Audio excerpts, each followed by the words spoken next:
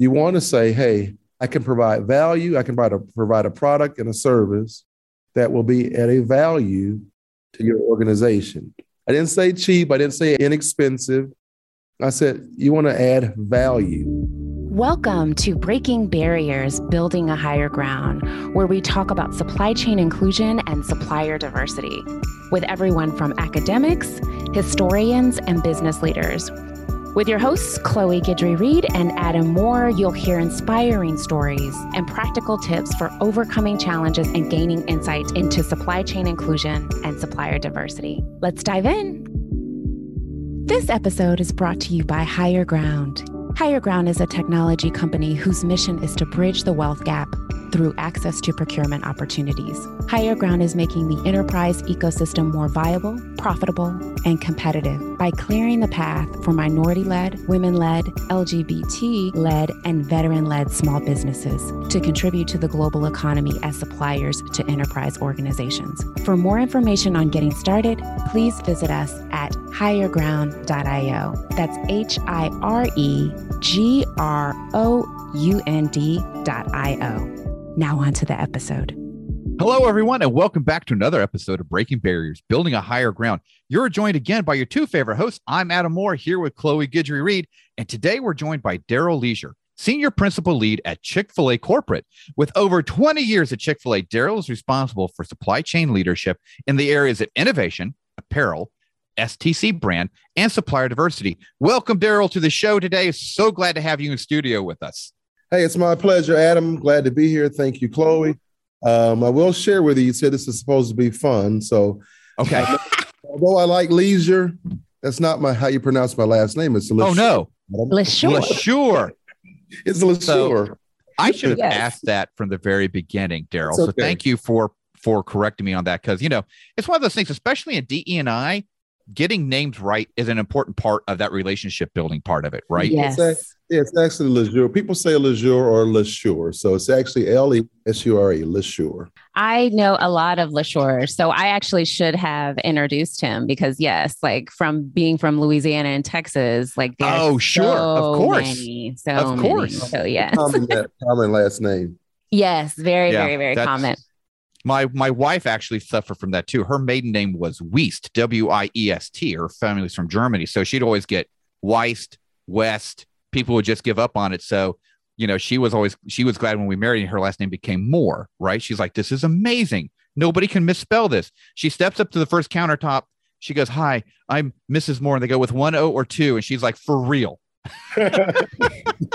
It's the same with my last name. People can't seem to get Guidry correct, Yeah. So I think it's easy, but sometimes people say Guidry or I don't even know. Sometimes I'm like, how did you even get that from? Where did you come from with that one? Yeah.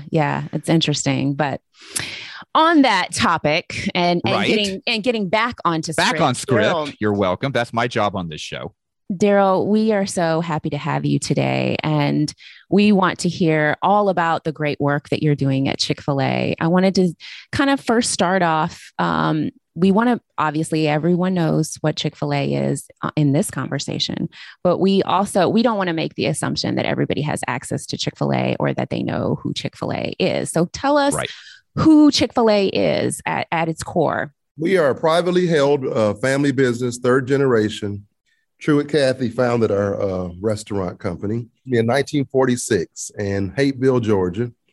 And it started out with just a diner that had a few seats, a few tables, and he created the Chick-fil-A sandwich. And then you have what we have today, a third generation family privately held business headquartered in Atlanta, Georgia. Quick service restaurant. We have about 2,300 restaurants, and we just opened in Puerto Rico. Wow, that's wonderful. That is great. We're in Puerto Rico. We're in Canada. So we consider that international for us. Mm-hmm. And again, we're just a growing business that wants to serve really good food to our customers and take care of team members, operators, and customers. And see, I think that's really interesting. And Daryl, you bring such interesting perspective to this conversation because the key word in your opening statement was privately held firm, right? Most of the companies that Chloe and I have worked for, are working for, or have talked to on the show aren't privately held unless they're an MBE or WBE firm, right? So talking about corporate America, very few large international privately held family third generation firms, right? So you're not held to the same standards or governmental oversight, right, as a corporation or S corp. So talk to us a little bit. Yeah, exactly. So talk to us a little bit about how, and people get it. They're like, oh, well, you're a corporate firm. Of course, supplier diversity is important to you. You have to satisfy this mandate and that law and this regulation. Private corporations are outside that purview, right? But it's still an important X factor, still an important driver for Chick-fil-A. We see your commitment here in the Atlanta area. So talk to us a little bit about what is the difference, right? Why is it important for a private corporation to take supplier diversity so seriously like you guys are at Chick-fil-A? Yeah, for us, we see ourselves as not just a restaurant company, even though we are. That's our primary business. But we see ourselves as community leaders. Our corporate purpose, if I'm okay to say it, it says it's to glorify God by being a faithful steward of all that's entrusted to us and have a positive impact on all those we come in contact with. Right. So we feel like it doesn't matter whatever you believe, we want to serve great food and we also want to provide opportunity. That's awesome. When I started at Chick-fil-A about 23 years ago, we did not do RFPs or bids. Mm-hmm. I came from an organization where that was pretty much commonplace, that you did RFPs and bids. And Truett Cathy and the family and a lot of folks at Chick-fil-A at that time felt like what was really important is relationship. Mm-hmm. And relationship meant that, if we had to make a decision to remove a supplier or to add a supplier, that had major impact on not only the company's lives, but the people who work in that organization. Mm-hmm. So if we were going to remove an item from the menu, there were lives behind that because people depended on that product to basically put gas in their car or pay their mortgage. So we didn't do a lot of RFPs and bids. But what we found out is, Chloe and Adam, is that you're able to do that. You're able to sustain long-term relationships, but it gets difficult because you don't open the door for other relationships. That's a good point. Such a good point. Yeah. That's a great point. So we decided some years ago that we would try to put together what I would call just a real strategy for what supplier diversity looked like at Chick-fil-A. So we're early in our journey. I won't purport that we are the leaders in this area. Again, being a privately held company that was really based on relationships with suppliers. We're doing a lot this year really to try to fall within what I would call the overall global workings of DE&I. So we have a DE&I leader, Vice President of Diversity and Inclusion, a guy named Eric McReynolds, who's been a Chick-fil-A. He's a Chick-fil-A veteran, and he's been around. And supplier diversity, while it sits in supply chain, it's also an area that he's going to be responsible for in terms of at least ensuring that we have the support and the budget. That's the thing. And I'll stop talking for a minute. That's the thing. If you don't have a budget and you don't have the people, then you really don't have It's hard to get anything done. Correct. Yes. It really is. It really is. I mean, it's a financial commitment for a firm, right? Both in headcount and then just the money that you need to join the different NGOs, right? And be a corporate sponsor and to really kind of do the right thing inside this ecosystem of diverse suppliers. It does cost money. So it's not just something that people need to say, oh, we're going to start a supplier diversity program and then hope it works. I mean, you need to be, as Chloe and I say on this show all the time, intentional on the why behind why you're doing supplier diversity. Definitely. And, it's been a challenge over the years in terms of getting and finding the right, we're in the food business. Right. There's a small segment of people who make food and packaging and apparel. And however, there are ways that you can support minority business through second tier and to provide innovative opportunities. I can think about one that I can share with you now, or you can wait and you can talk. Please. We love these type of stories on this show. So, pre-pandemic, all of our dining rooms obviously were open, and we have playgrounds in the dining room. And there's children in the dining room. And there's also adults in the dining room, but typically children in playgrounds can have what I would call health accidents. or the health.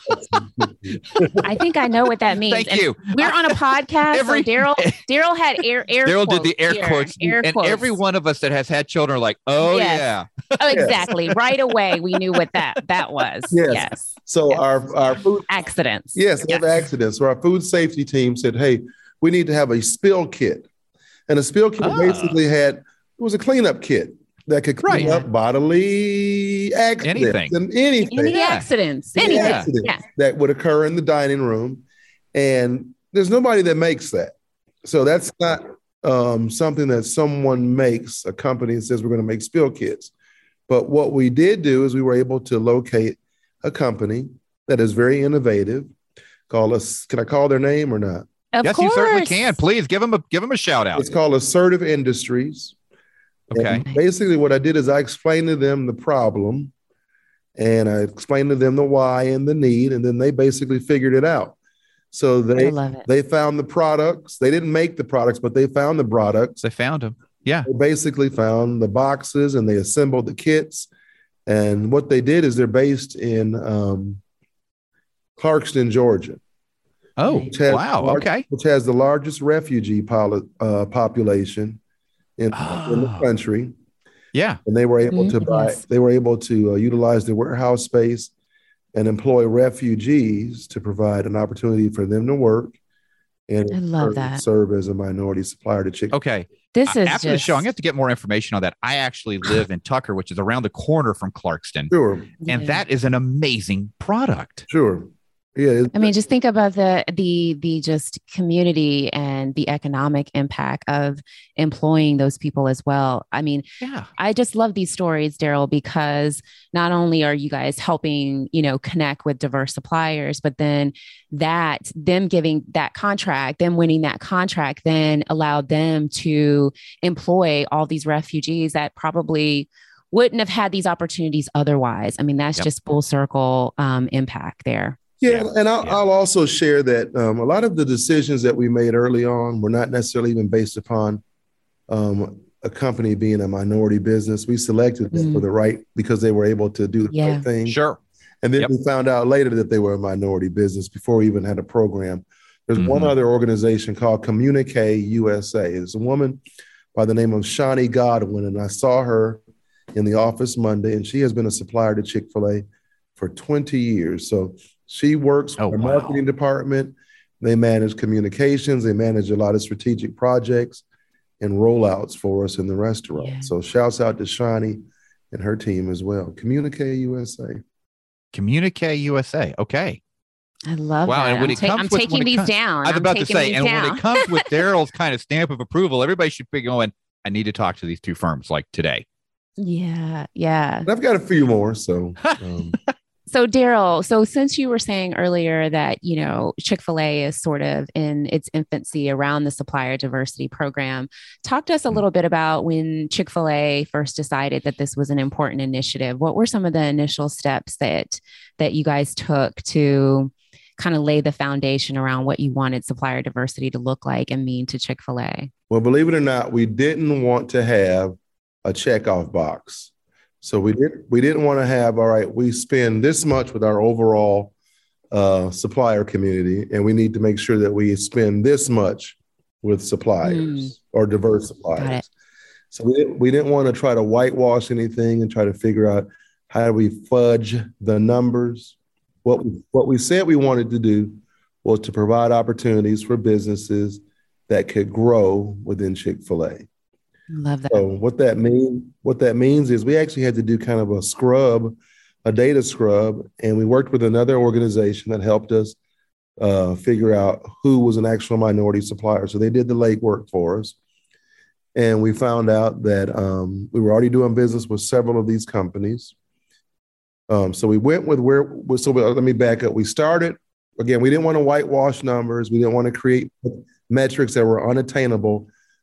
Put people in positions where they felt like they had to make a decision that long-term wasn't going to be right just to have a number for the year. So what we wanted to do is we wanted to kind of what we call Chick-fil-A-size it. And that meant, well, Chick-fil-A-sizing it meant that, hey, find the right supplier again for the right reason make sure there's a long-term opportunity, teach people how to do business with us. So one of the things we did about 3 or 4 years ago, we partnered with the Georgia Minority Supplier Development Council. And we invited probably 100 people who could or couldn't do anything for Chick-fil-A. But we brought them in from 8 to basically 2 in the afternoon. And we had talks from family members, the Cathy family members. We had a roundtable discussion with people who were already doing business with Chick-fil-A. And really the day was built on or based on how do you do business with Chick-fil-A and what is it like? Yep. I was there. That was an amazing program. Oh, awesome. Yeah. Okay, great. Yeah. Great. So, that's kind of where we start. I hope I'm answering your question, but the journey for us has really been do the right thing for the right reason and make sure it aligns with our corporate purpose. Now, I'll stop after this. I can't tell you that some of this was escalated by what's going on in our society in the last 2 years. So, the leadership team at Chick-fil-A, the Cathy family said, hey, we need to take a step back and ensure that our corporate purpose aligns with what's going on in the world and not just in the world of chicken. So again, the DE&I and just making sure that we had a concrete, solid program has probably been in the last couple of years or so. See, that's awesome. And Chloe and I had an episode a few months after the George Floyd murder where we talked about corporations and their response to that, right? And we were very much pro of like what you guys did at Chick-fil-A, right? Where the leadership said, Sure. Hey, we're not going to be the first to the podium. We're going to take a minute to kind of really understand what it means to lean in and help and not just throw money and a nice sounding statement out to the world, right? We actually found that there was much more respect for the companies that said, hey, give us a month, give us 2 months. And when we come back to you, we're going to have a plan. We're going to have a path forward and we're going to have a program, right? So I cannot applaud Chick-fil-A enough for that stance during that time. And even now, I mean, it's not like you guys did it for a few months and said, oh, okay, mission accomplished, moving on. I love the perpetuality of it. Yeah, I'll veer off a little bit on the supplier diversity side. So Dan Cathy, who is second generation, he is chairman of the board now. So he just retired. And he's a young dude, but he just retired. And his son, Andrew, is now the CEO. But Dan, probably 4 or 5 years ago, saw that the Mercedes-Benz Stadium was being built in the heart of Vine City and English Avenue. And Dan was challenged from the standpoint of we're building this massive stadium to kind of wine and dine and entertain. And it sits in the middle of a community that has a significant gap, wealth gap, education gap, health challenges. So Dan, along with Arthur Blank, put together what we call the West Side Future Fund. And the West Side Future Fund basically came in and helped seniors keep their homes. There's been development. We've stopped some of the predatory lending and some of the, a lot of the things that have been challenging to folks in that area. And we provided job opportunities. So shout out to Dan. We still meet every other Friday. That meeting is open. That meeting is open to any and everyone. We meet at the Gathering Spot at 7:00 on every other Friday. Right now, it's all virtual. But he, along with Rodney Bullard, who runs the Chick-fil-A Foundation and corporate sustainability, have done significant work in this area. I love that. That's awesome. I mean, what the Cathy family has done is just amazing. I mean, kind of going into supplier diversity too. I remember that conversation that you were talking about, Daryl, where we all came in at 8 and stayed till about 2.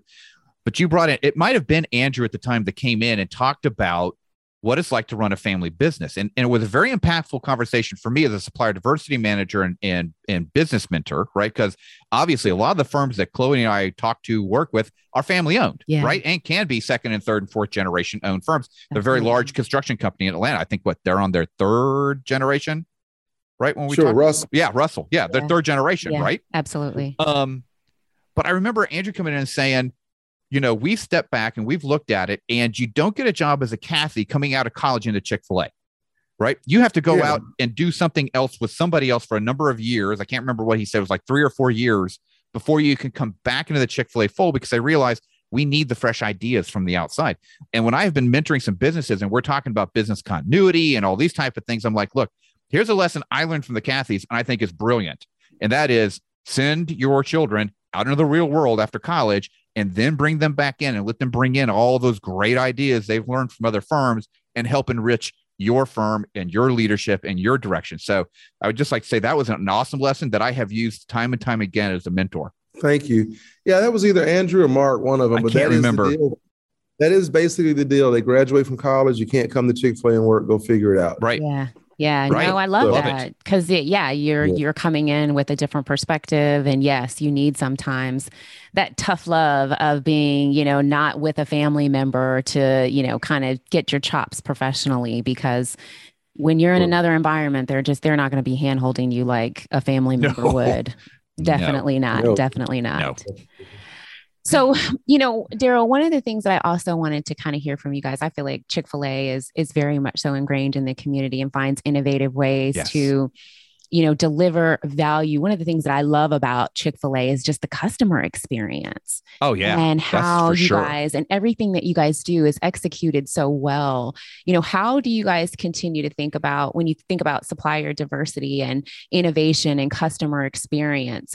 Have you thought about how we can how Chick-fil-A can marry, their existing sort of philosophies around operational excellence and helping some of the small businesses that you guys are working with and helping them with standing up their operational efficiencies? Yeah. So that is part of our program as well, as we want to be mentors. Yeah. So whether or not you sell us a case or an ounce of anything, we at least want to be a resource to help you build and develop a solid, comprehensive business. And I think about some of the conversations we've had with some of the suppliers who really want to come into the door and be part of our family. They may not be quite ready, but they might be ready for someone else. Right. So our goal really is to talk about a couple of things. So number one, again, is your corporate purpose. Why are you in business? We ask people that all the time. Why are you in business? Oh, did you guys hang on a second? Did everybody hear that out there in podcast land? What Daryl just said? Know the why. Know the why. Know the why. We talk about that here all the time. Thank you, Daryl, for independently validating what Chloe and I have been saying for almost 2 years now. Yes. Hey, well, you say Chick-fil-A, it's my pleasure. See, there's that 10 out of 10 customer service right there. Yes. The second thing, and I look back at what Truett wanted to do. So I shared that we just got to Puerto Rico. Right. And Truett always felt like before you get bigger, you need to get better. Yes. Oh, I like that. Before you get bigger, you got to get better. Now that's a tagline. Yes. I'm going to steal that. I'm going to steal that. Totally. Oh, yes. yeah, totally. Yeah. So our growth and expansion could have been a lot faster, a lot more expeditious, but we really want to get better at, owning 100 restaurants before you try to own 1,000 restaurants. The third thing is, the right people in the right seat on the bus. So making sure you have the right talent in place. So what you don't want to do is you don't want to lead with, hey, I'm a minority business, employ me to do work for you. Yeah, thank you. definitely. Can you say that again, Daryl? Could you say that again for emphasis? You don't want to lead by saying I'm a veteran-owned business, I'm a woman-owned, I'm an African-American, I'm an Asian. You don't want to lead with that. You don't want to say I'm a minority business, this is why you need to bring me on. You want to say, hey, I can provide value. I can provide a product and a service that will be at a value to your organization. I didn't say cheap. I didn't say inexpensive. I said, you want to add value. All right. So those are three things. The other thing I challenge, it doesn't even matter if you're a minority supplier or small business. I challenge people to spend time in our restaurant as a customer. Like that. And even if you want to do a more formal visit, I can set it up with an operator, but just go to a restaurant and sit in the dining room and observe. And what's the old adage? A problem well defined is half solved. Yes. Yes. We're very close to our business, so we don't see opportunities sometimes or gaps that need to be filled. So I challenge people, go sit in a restaurant, look at the menu, look at what's going on in the restaurant and say, hey, here was my experience. Here's something that I can provide, again, that will add value to your customers and your organization. Yes. Thank you. Thank you for saying that, Daryl, because that's one of the things Chloe and I have talked to our audience about a lot, and that is know who you're talking to and understand the why behind why they want to employ you. Yeah. Right. Yeah. I can't tell you how many times I'm on a trade show floor and somebody would come walking up to me in my old profession before my new job. And obviously the company logo is behind me, right? And it says banking in the title. And they'll walk up and go, so what is it that you all do? And the amount of answers I want to give that are unprofessional, I have to kind of filter through real fast. Right. Sure, and then get back to my kind of more professional answer. But it blows my mind. And it's like I tell my proteges all the time. Again, we're on podcast, so you can't see what I'm doing, but we all carry a smartphone. Yeah. Right. At least Wikipedia me for 30 seconds before you talk to me. Yeah. Right. Yeah. And think about why you're stopping at the booth to even speak to them. Yeah. You know, what is going to really make you stand out, especially if, you know, I imagine you guys were talking to hundreds of people, meeting tons of business cards. I mean, what's going to actually make someone stand out? And think about that when making those introductions. And let me tell you what, you get back to your hotel room, you got a pocket full of business cards, more, capability statements than you'll ever read in a lifetime. And you sit there at the desk at your hotel room, you're like, I don't remember half of who these people are or what they told me they could do. Absolutely. Yeah. So I think the things that help you stand out are, number one, your consistency. Yes. The right fit and patience. Love it. So diplomatic. Patience. We know what that means too. Yes. Patience. Yes. I mean, patience. I mean, I'll be honest. I get emails and calls all the time, and somebody just wants an opportunity. But, you know, and I don't call it a pest. You know, the person who sends me an email or just a note of hello or have a nice weekend. I mean, it does kind of jog my memory, like, oh, I remember who they are. And, you know, it kind of stays in the forefront. They're not always selling me something, but it's kind of making a mental or just an email note of, hey, here I am. Don't forget me. So I can appreciate that. Yeah. And the tactic on the showroom floor of what can I do today to get a contract? We're not selling used cars, people. Right. No, exactly. Yeah. So Daryl, tell us a little bit about sort of the type of opportunities, purchasing opportunities that you guys look to find suppliers for, or, you know, you can talk about some upcoming opportunities that suppliers may want to look out for. All right. So obviously, again, we sell food.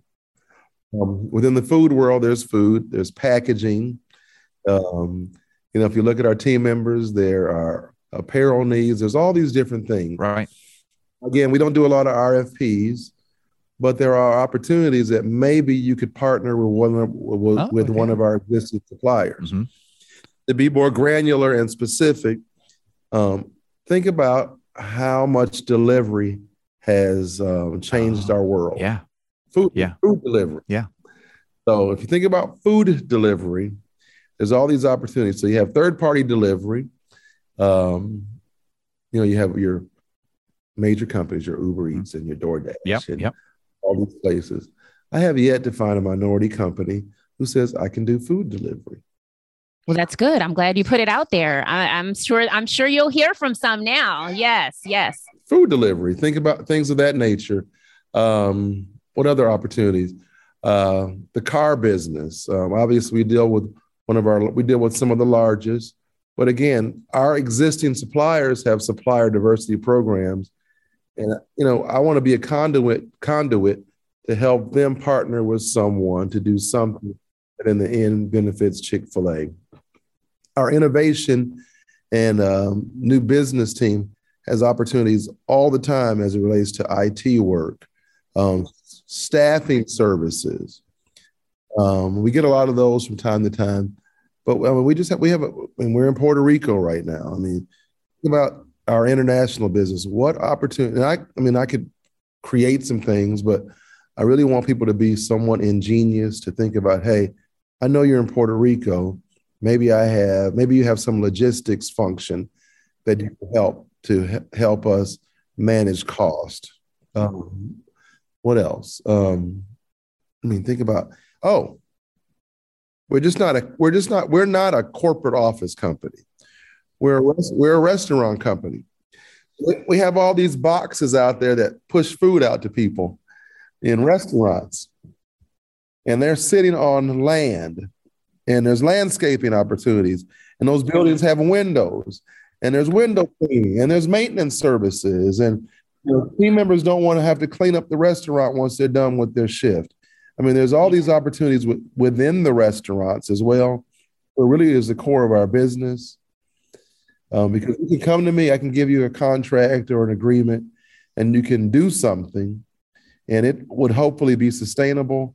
But the grassroots of being able to say, hey, in my area, in Tucker, where Adam lives, there's several Chick-fil-A's. Oh, yeah. Where's the person who says, hey, I want to manage all the landscaping for this, for these 5, 6, 7, 10 restaurants? Yeah, that would be amazing. And you may not look at that as a significant opportunity, but I'm telling you, it is. Yeah, absolutely. It is. It really is. And curb appeal is everything. Whether you realize it as a customer or not, curb appeal makes part of our buying decisions.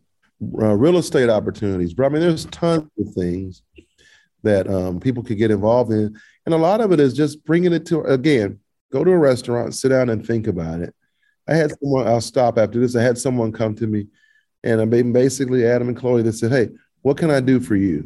And I'm like, that's so broad. Yeah. It's like, where do you want me to start? I don't even know. And I need context around who you are and what. It's like, I don't even know what you do to answer that question. Yeah. Hey, so on our campus, we've got about 2,000 people that will come and go over a period of time as we're going back into the office. We have a cleaning business where someone picks up cleaning, but I'm sure our bulk cleaning service, when I say clean, like your clothes, laundry. Right. Oh, nice. Think about opportunities there. Dan was really big for years on shoe shining. Okay. So he was actually shining people's shoes, but that's not sustainable any longer.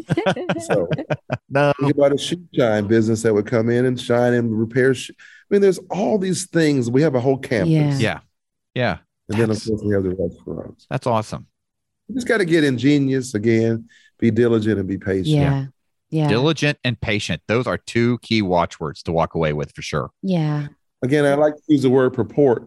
I don't want to tell you that you can come in and sell us chicken, because there is a huge undertaking. And by the way, we do have a woman-owned chicken. Oh, that's wonderful. Been in business for many, many, many years, but that's a huge undertaking. And not that it can't be done, but you're talking major infrastructure. Major. It sounds simple, very but it really capital. isn't. We start getting agriculture like that. No. Yeah, very capital intensive and highly regulated with the FDA, which can be very costly as well. So. Oh yeah. But, some smaller businesses could partner with organizations like that. Correct. For sure. Sure. We see a lot of second tier and third tier opportunities. And we have a supplier council that meets, I think, quarterly. Yeah. And I actually did a presentation to them back in the fall of last year, just to talk about our need for them to partner with us to also find opportunities for some of the minority suppliers. So our suppliers are on board as well. Good. And again, I used to say that we couldn't, you had to be national. Well, we've gotten pretty big. So to be national means a huge undertaking, but there's regional opportunities. Right. I mean, there are some things that maybe, you could do a subset. Maybe you can do 30 restaurants for us. You might not do all 2,000, you can do 30. And that's happened over the years with this as well. That's awesome. So last question for you, Daryl, in terms of just our other supplier diversity professionals that are listening, what's some advice that you would give to them when considering or thinking through how do we, number one, first part of this, jumpstart our program, and they're thinking about what this means. But then two, and obviously this was great for you, but how do we rally internally and get people behind supplier diversity? Now, obviously for Chick-fil-A, which you shared earlier, which is such a blessing, is that it was a leadership decision. And so I'm sure that you didn't get as much friction along the way, but I'm sure maybe you have, within the organization and people, not wanting to adopt supplier diversity programs, but there are a lot of supplier diversity professionals that are struggling with that. How can you maybe shed some light on how you would address that at Chick-fil-A, or how you guys did it? Yeah, you have to find what I would call some really good examples and use cases of, hey, did you know they were a minority business? If they're already within your platform, did you realize this was a minority owned business? So I've done that a couple of times. We have a major supplier that people don't realize this is a woman-owned business. I didn't call their name, but people don't realize it. But their product is on an item that most people buy every day. Anyway, I've used that as an example because that's kind of my secret weapon to say, hey, let me share with you that this is who. So you got to show that a good example. Number two, you've got to show, and when I say value, it's like, hey, you know what? We're paying someone else to do this as well. This company can do the same thing, same price maybe, and maybe a little bit less expensive. But again, to show value, maybe, if this is a little bit less expensive. The third thing is, this probably goes back to the premise of it. What's the reason? Why are you doing it? Don't whitewash it. If you can't find a real opportunity, then just wait. Yeah. Because the worst thing that you could do is bring on someone and you both fail. Right. Number one, when they're not ready, and you didn't have the support, and nor did you communicate it properly about, hey, this is what they're going to do. So to recap, I mean, you got to have a really good example. Yeah. Mm-hmm. Number two, you got to be able to show this adds value to our organization, so that I always like to use the term mutually profitable. They make money and we make money. It's mutually profitable.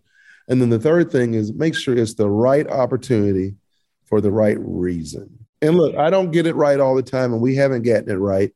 We, again, are an organization that is built on relationships. So early on, it wasn't so much that someone didn't want to use someone because they were a minority business. They were just so used to using their cousin and their brother-in-law and the person Right. that goes. Right. I'm sarcastic when I say that. But that's it. But yeah, that's a reality. Why do I need to change? Yeah. I mean, I've been going to the same barber since college. Yes. I mean, most people are resistant to change. We get comfortable and we get comfortable. Yeah. Right. Yeah. And I mean, I think to a certain degree with Chick-fil-A, which I've always loved this, is that you guys use a lot of local small businesses, and the economic ripple effect of that is tremendous in the city of Atlanta and in the cities that you have a presence. So, I mean, I think that you guys have probably been doing supplier diversity longer than you probably realized to a certain degree. We didn't even realize. That's the thing, is we didn't even realize it. Truett Cathy again. I'll probably veer off when I say this, but I think the family has had a heart to do what's right for years. Yeah. So Truett, there's a gentleman, I just saw him last week. We just reopened our Hateville Dwarf House, which was Truett's original restaurant. Brand new, you got to go see. Yeah. Okay. But there was a gentleman there that worked with Truett. His name is Mr. Eddie White. Eddie White is a big Clayton County representative in the educational world today. Okay. Long since retired. But Truett, he worked for Truett at the Hateville Dwarf House, and Black African-American male. And Truett saw a need where he put a can out on a countertop years ago and had people put money in there for Mr. White's education to go to Morris Brown. Oh, so cool. And what wasn't there, Truett supplemented. And Mr. White tells the story of he would not be where he is today had Truett not provided an opportunity for him, because Truett grew up poor as well. So this is all cyclical of, hey, you know what? If you do the right thing, it all comes back to you. And here's a dude that started a restaurant again, 1946 in Hateville, Georgia. And now we're like almost $18 billion in sales. That's amazing. That's incredible. That's amazing. Because he helped other people. You can do good and also make money. I think sometimes people don't realize that. And when you lead with good, you end up finding other companies and people that are also in alignment with that and want to do good. People gravitate towards that and start to feed off of it. And people want to support that. I mean, I think, yes, the food is amazing at Chick-fil-A, but I think also people love the brand and get behind that and know what it stands for and how much community development and community involvement that you guys are actually doing. Well, thank you. We don't want to be hubris. We just want to make sure that we're treating customers as best as possible to make sure they have a good experience. Yes. Well, Daryl, thank you so much for coming on the show. Hey, it's my pleasure. You guys are awesome. Thanks for the opportunity. Yes. Well, I can say it to you. It's our pleasure. Hey. It's my pleasure as well. Yes, be sure to connect with us on LinkedIn at Chloe Guidry Reed, Adam Moore, and Derek LaShore. If you enjoyed this episode, make sure to leave us a review on Apple Podcast and check out our previous shows and stay tuned for next time. Thank you. Thank you for listening to Breaking Barriers, Building a Higher Ground. We are grateful for the time you spend with us and participating in these conversations. Please review and rate and share our show as we are focused on growing awareness in the supply chain inclusion and supplier diversity space. If you'd like more information, please visit us at higherground.io. That's HIRE ground.io. Thank you for being here, and we look forward to seeing you next week.